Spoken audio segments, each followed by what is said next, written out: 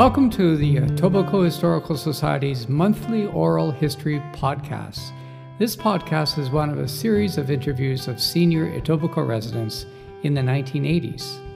The interview tapes were recently discovered in the local history room at Richview Public Library. We would like to thank the Toronto Public Library for giving them back to us so they could be made into these podcasts. These oral histories are a valuable and unique view into the history of Etobicoke in the early part of the 20th century, as seen through the personal experiences of local residents. We will be presenting a different interview each month. We hope you enjoy them.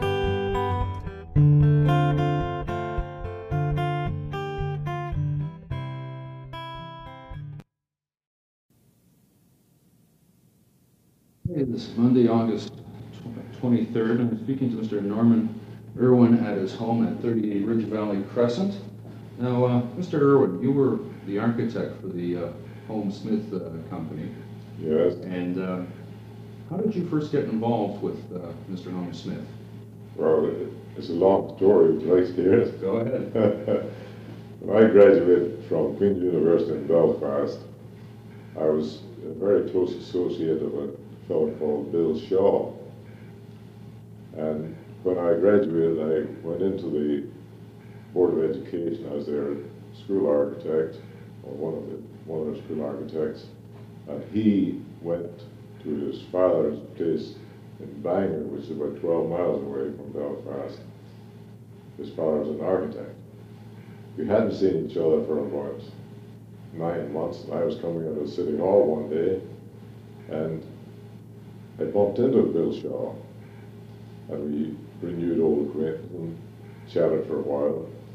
And then as we were leaving, I said, well, so long, Bill, I'll be seeing you. And I don't use that expression in Belfast, but that's what I meant.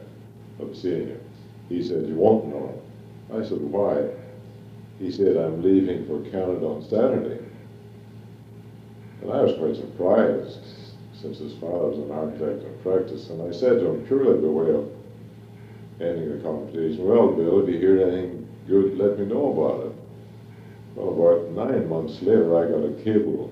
There was no transatlantic telephone system those days, right? Close this. There was no transatlantic telephone system or anything like that. I got a cable from him saying, offering me this job in Canada. And I wondered what the heck it was all about, and of course, at that age, you tend to be a little bit adventurous, but Canada to me was like somebody asked me to go up the Amazon River, you know, if I was an Indian and stuff like that. So in order to stall for time, I sent a cable back asking what it was all about. I got a cable by return saying, high-class residential work, excellent working conditions and salary, strongly advise your acceptance. Telling me the salary we wanted to pay, which was $35 a week. It's pretty good. Well, in 10 days, I was on a boat for Canada. Having cut all my ties, I was the only one in our family of 6 that ever came out. In 10 days, I was on a boat. And I went and told my boss about this idea, and he said, well, you may not like it, but if you don't like it, cable me in a month and I'll keep a job for you. So that was pretty good. There I was, that's how I came to Canada.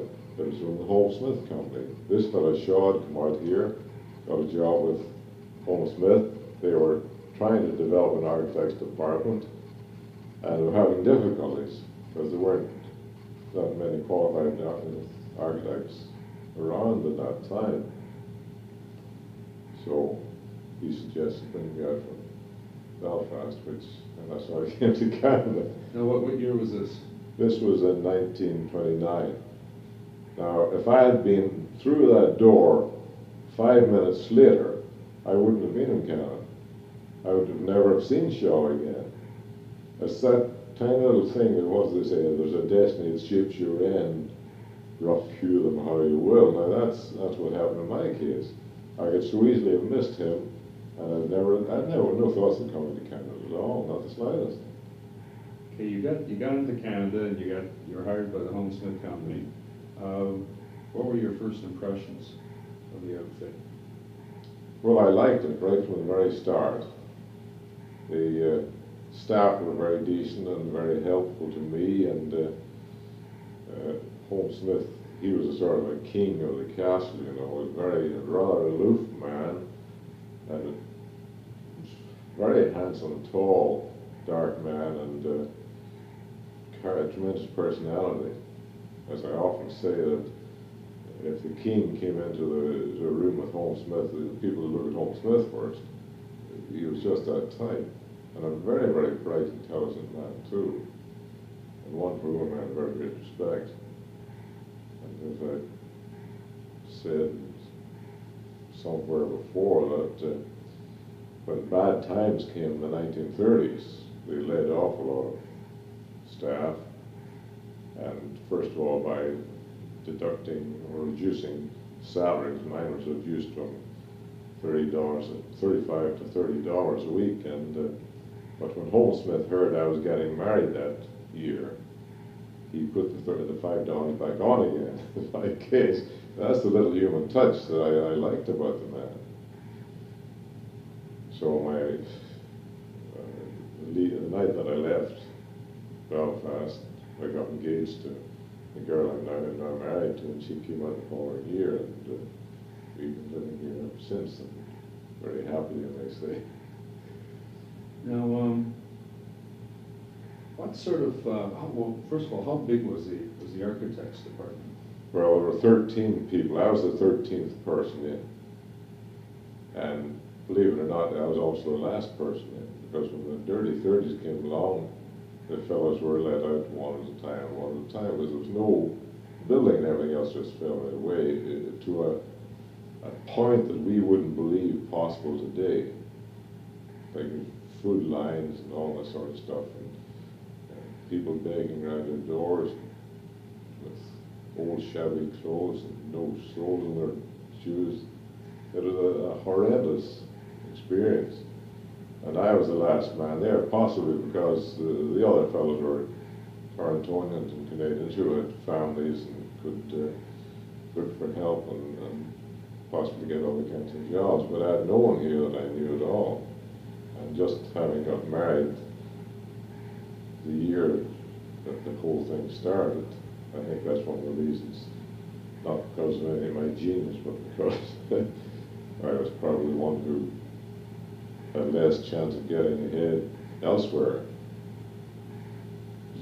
Would anyone bother you, sidetrack, not necessarily in the firm, but would anyone bother you because you were just coming from Ireland, that you were taking jobs from Canadians? Oh gosh, no. In those days they were delighted to see anybody predicted from the old country, because they were trying to build up a population here. They needed people in the worst way. And of course, when those 3 or 4 poor years were over, the whole country just sprang open like a rose, you know. Oh no, they were desperately in need of. Matter of fact, when I came out, the government gave me a passage out here for £10. Canadian government? Yes, Canadian government gave me a passage for £10, because he was a skilled tradesman, you might say, and just what the country needed.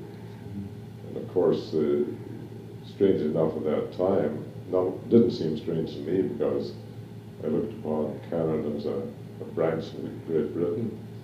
But all the builders and contractors and plumbers and carpenters and all the rest were all Scottish or English or Irish or whatever. The tremendous influx of European people hadn't started till quite a time after that. So it was, the Canadian government at that time looked to the old country for what they thought might be good immigrants, and they helped them by having to pay their passage. Now, you came into the architecture department, and what were some of the overlying concepts that Home Smith wanted the architects to follow? Well, the basic one was Old English design.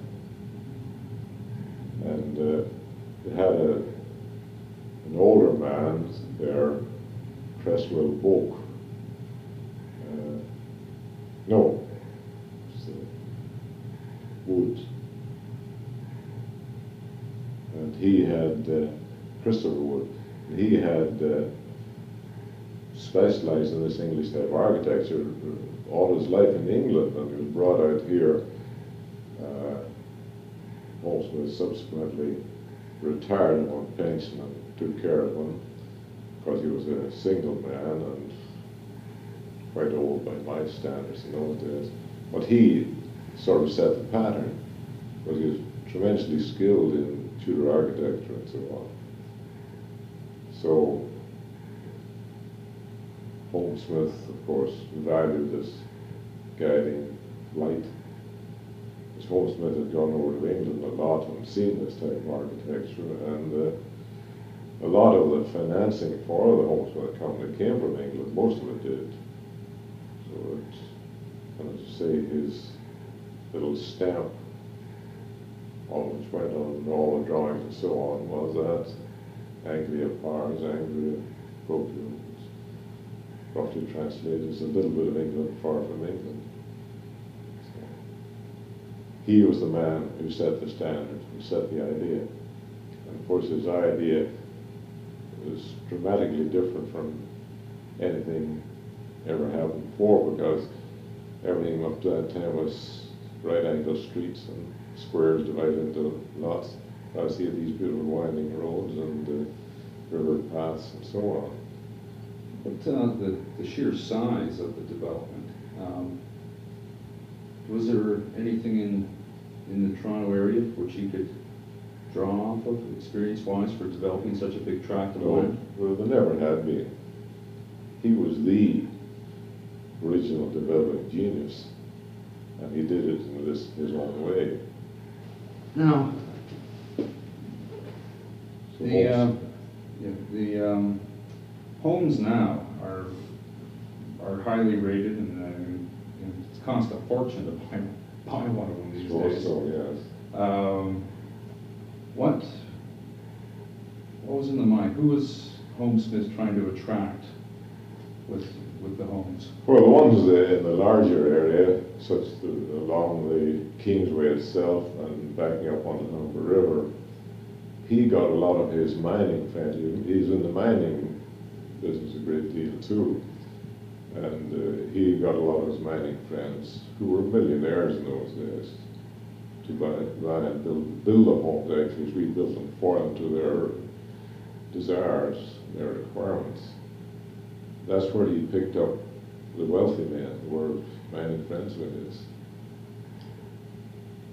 Now, was it strictly for, say, upper middle class and very rich people with large incomes, or was there any attempt to, say, attract other people, lower incomes?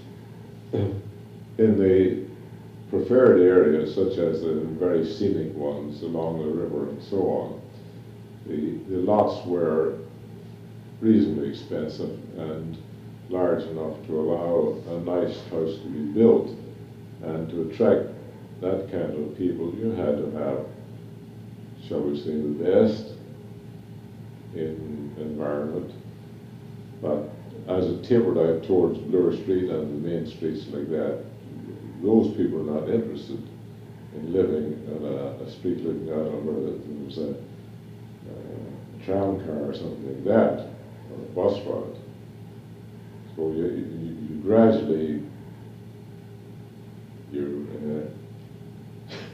not the classification, but that's what it means, came really tapered out till they came to smaller houses where people of modest means could afford to live and would like to live, because it was still connected to this beautiful area of subdivision.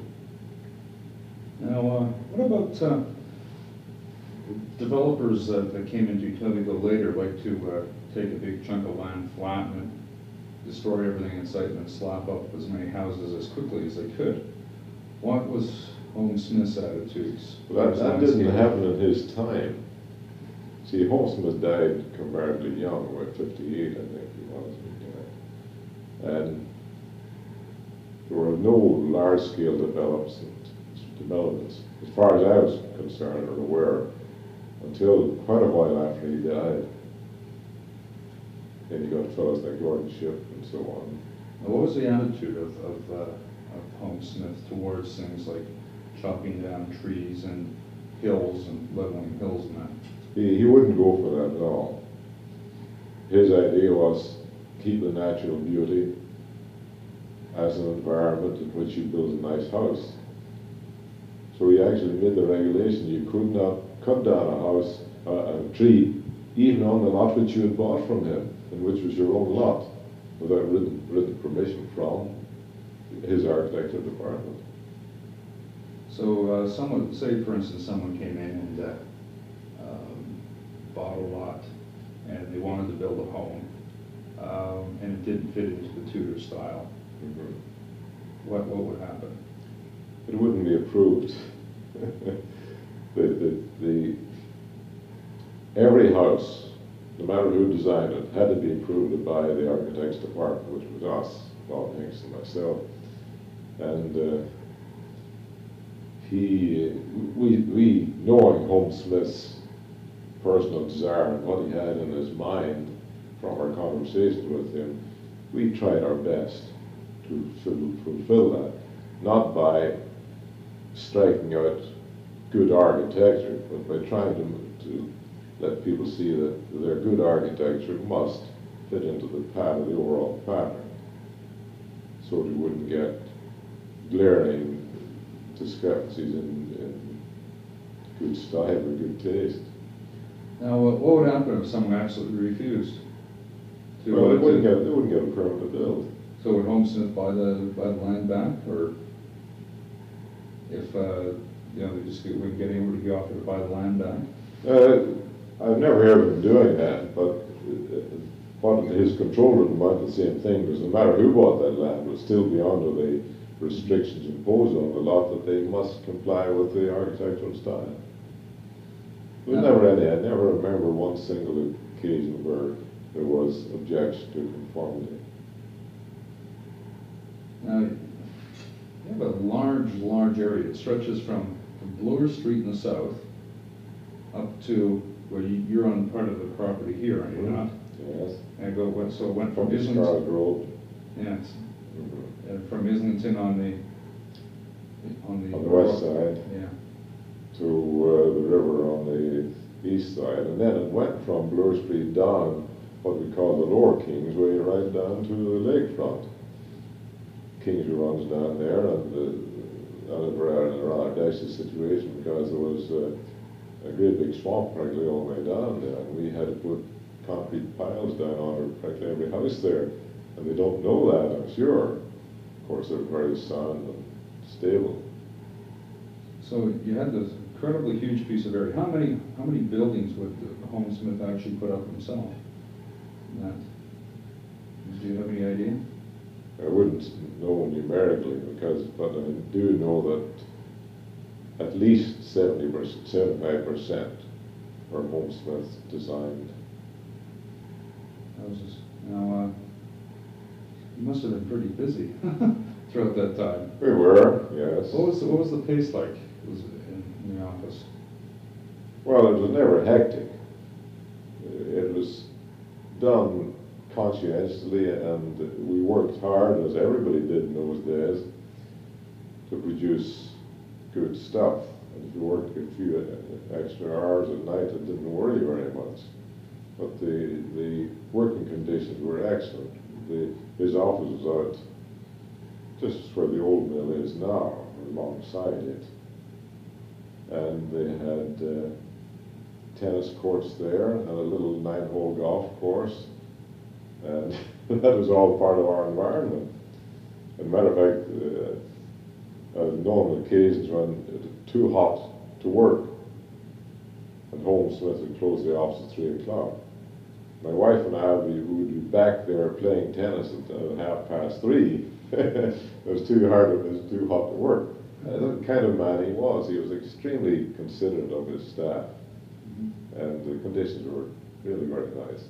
Because he put on the odd party up at his beautiful big house up here for us, or take us out to his summer residence out at Calvin. He had a couple of thousand acres up there, you know. And, he was just a man who looked after his staff and was very considerate.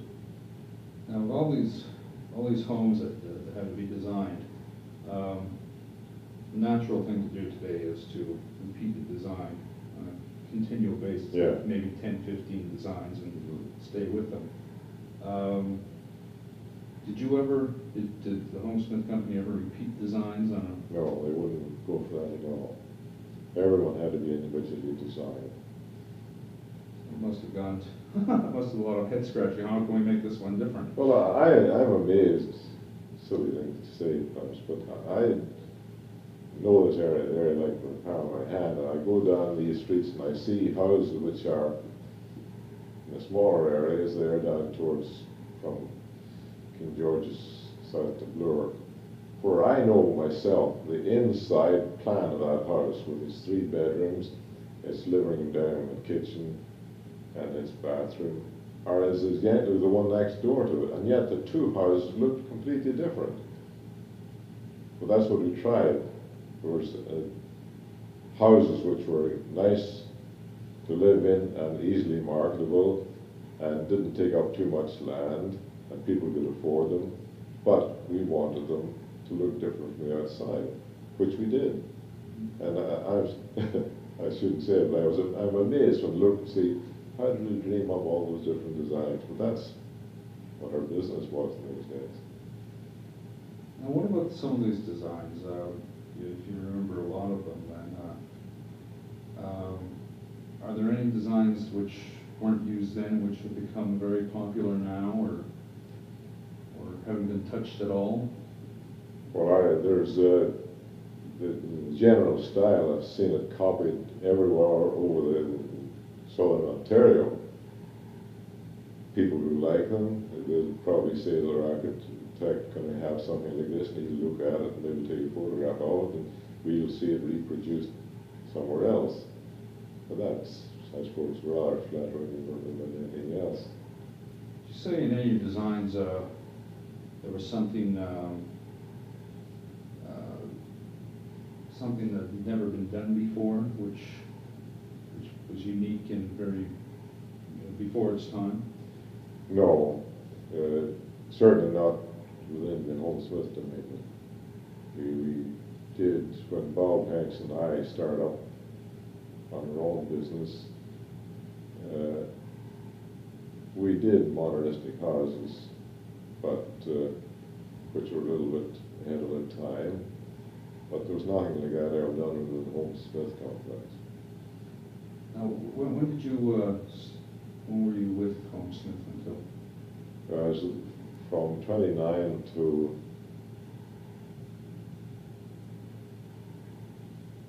38. That time, Homesmith closed down his architect's department because the building had tapered away off to nothing. So Bob Hanks and I, who were the last 2 in the office, started up our own firm, Hanks and Irwin. And matter of fact, he allowed us to use the old architect's office there. And after that first year, I think, he built a little office for us out on the Kingsway, where All Saints Church now is. Our little wooden office was there for a couple of years. And that was built by Homesmith for us, which you can't get any better than that. And we still operated as his architects for control of the design pattern. Now, you'd have to talk to Homesmith on a regular basis, I would guess, to keep in touch with his ideas. How would a conversation over design develop? Was it very quick paced meeting, or would it be slower? No, it was. he didn't give you any feeling he wanted to get rid of you and get your ideas and get out in a hurry. He was a very genial sort of man that would know you were embarrassed. You're talking to the boss, he'd help you along terrifically. Made it very easy for you. So it would be a very sort of, you would get a chance to sit down and discuss ideas. Oh yes, yes. He did that periodically, and let us feel that we were important to the scheme. Now, I know you weren't involved with the sales, but what was the sort of, were there a lot of people who really wanted to move into a Homesmith design? Well, I think they wanted to move into the Homesmith area because it was something that had never occurred before. They knew the environment was going to be protected and that the houses were going to be built in those vacant areas were going to be standard, good houses that they would be glad to see built there. You know, they weren't going to see a bunch of crap go in, or row housing or apartments or anything like that. I think that they realized this was a safe place to build a house for the rest of their lives. And incidentally, the old architect who was there with Homesmith when I arrived, before the department was formed, was Colpoys Wood. The reason I am stumbling by the Colpoys was that one of his ancestors was Admiral Colpoys, and there's a town up in northern Ontario called Colpoys, or a bay or something like that. So that was the man anyway. He was the father of the English idea. Sure. Now, today, if someone wanted to build a different looking home in the Kingsway area, would they be allowed now, or? Well, the restrictions have run out. The 30-year restriction, they're all gone now. So if anyone had the bad taste to want to destroy a beautiful looking street with compatible housing with some of these, to me, I call it the cult of the ugly. That's what modernistic architecture is to me. They're unbelievably ugly in a lot of cases. No niceness with them at all. If they want to put that on a nice street in Queenswood Crescent, I think they'd be crying. But there's no law to prevent them. You mentioned earlier about this article that came out a few years ago about Homesmith, and that you were quick discussers with that. What were some of the basic problems with that article? What was wrong? Do you mind if I glance through it here? No, not at all.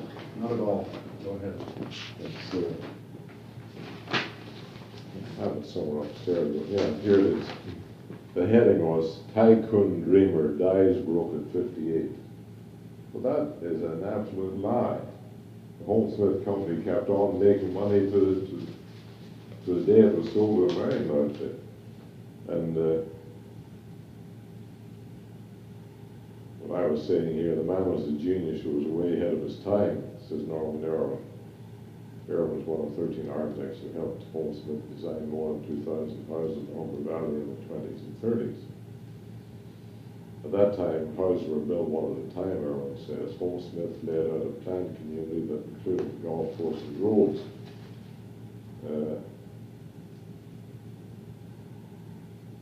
Just trying to find a piece that I objected to. Somebody else. In fact, he preferred the sport of tipping the elbow. Jim Gunn, a local historian, said, although Homesmith's obituary stated he died at the age of 58 of a heart attack, it might have been cirrhosis of the liver. 8 weeks before he died, his doctor diagnosed him as having a fatal illness. Heart attacks can't be diagnosed in advance, Gunn says. His family and some of his associates have hinted about the actual cause. Now, that's a bastardly lie, if I may say so. I never saw Homesmith drunk in my life. I saw him practically every day in my life. Even like when you went to a party at his house? Never any sign of drunkenness or drinking at all. I talked to lawyers who handled his business. By the time he died, he was heavily in debt. He had to let his servants go because he was so broke. That's absolute lies. Because I knew him up to the day he died, and his servants were still in the house, and he lived in that beautiful big house across the golf course there on the South Drive, as it was called then. So this is the sort of stinking publicity that people give to seem to want to downgrade the great people of their age. I don't know why. Okay, well, thank you very much. Well, did I help you at all? Considerably.